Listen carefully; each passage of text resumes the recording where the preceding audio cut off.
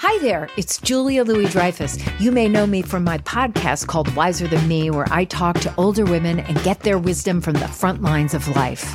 I was amazed by how many people told me our show made them look forward to getting older, which is why I'm here to talk about season 2 of the show.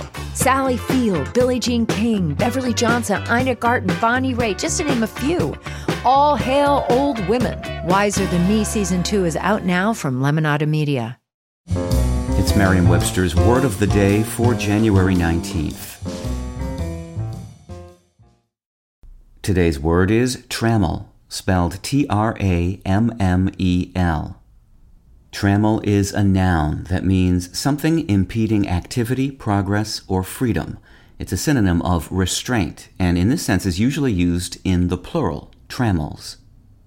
It can also mean a net for catching birds or fish, especially a trammel net, or an adjustable pot hook for a fireplace crane, or trammel can mean a shackle used for making a horse amble. It can also be a synonym for ellipsograph or beam compass.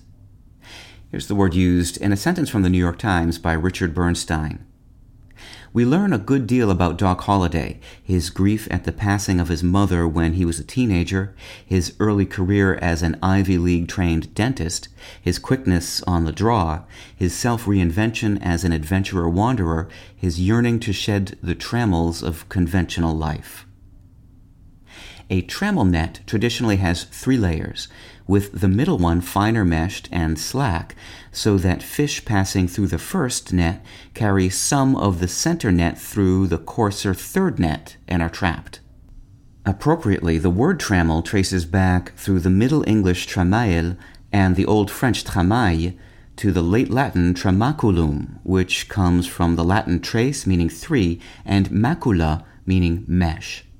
Today, the plural trammels is synonymous with restraints, and trammel is also used as a verb, meaning to confine or to enmesh. You may also run across the adjective untrammeled, meaning not confined or limited. With your word of the day, I'm Peter Sokolowski. Visit Merriam-Webster.com today for definitions, wordplay, and trending word lookups.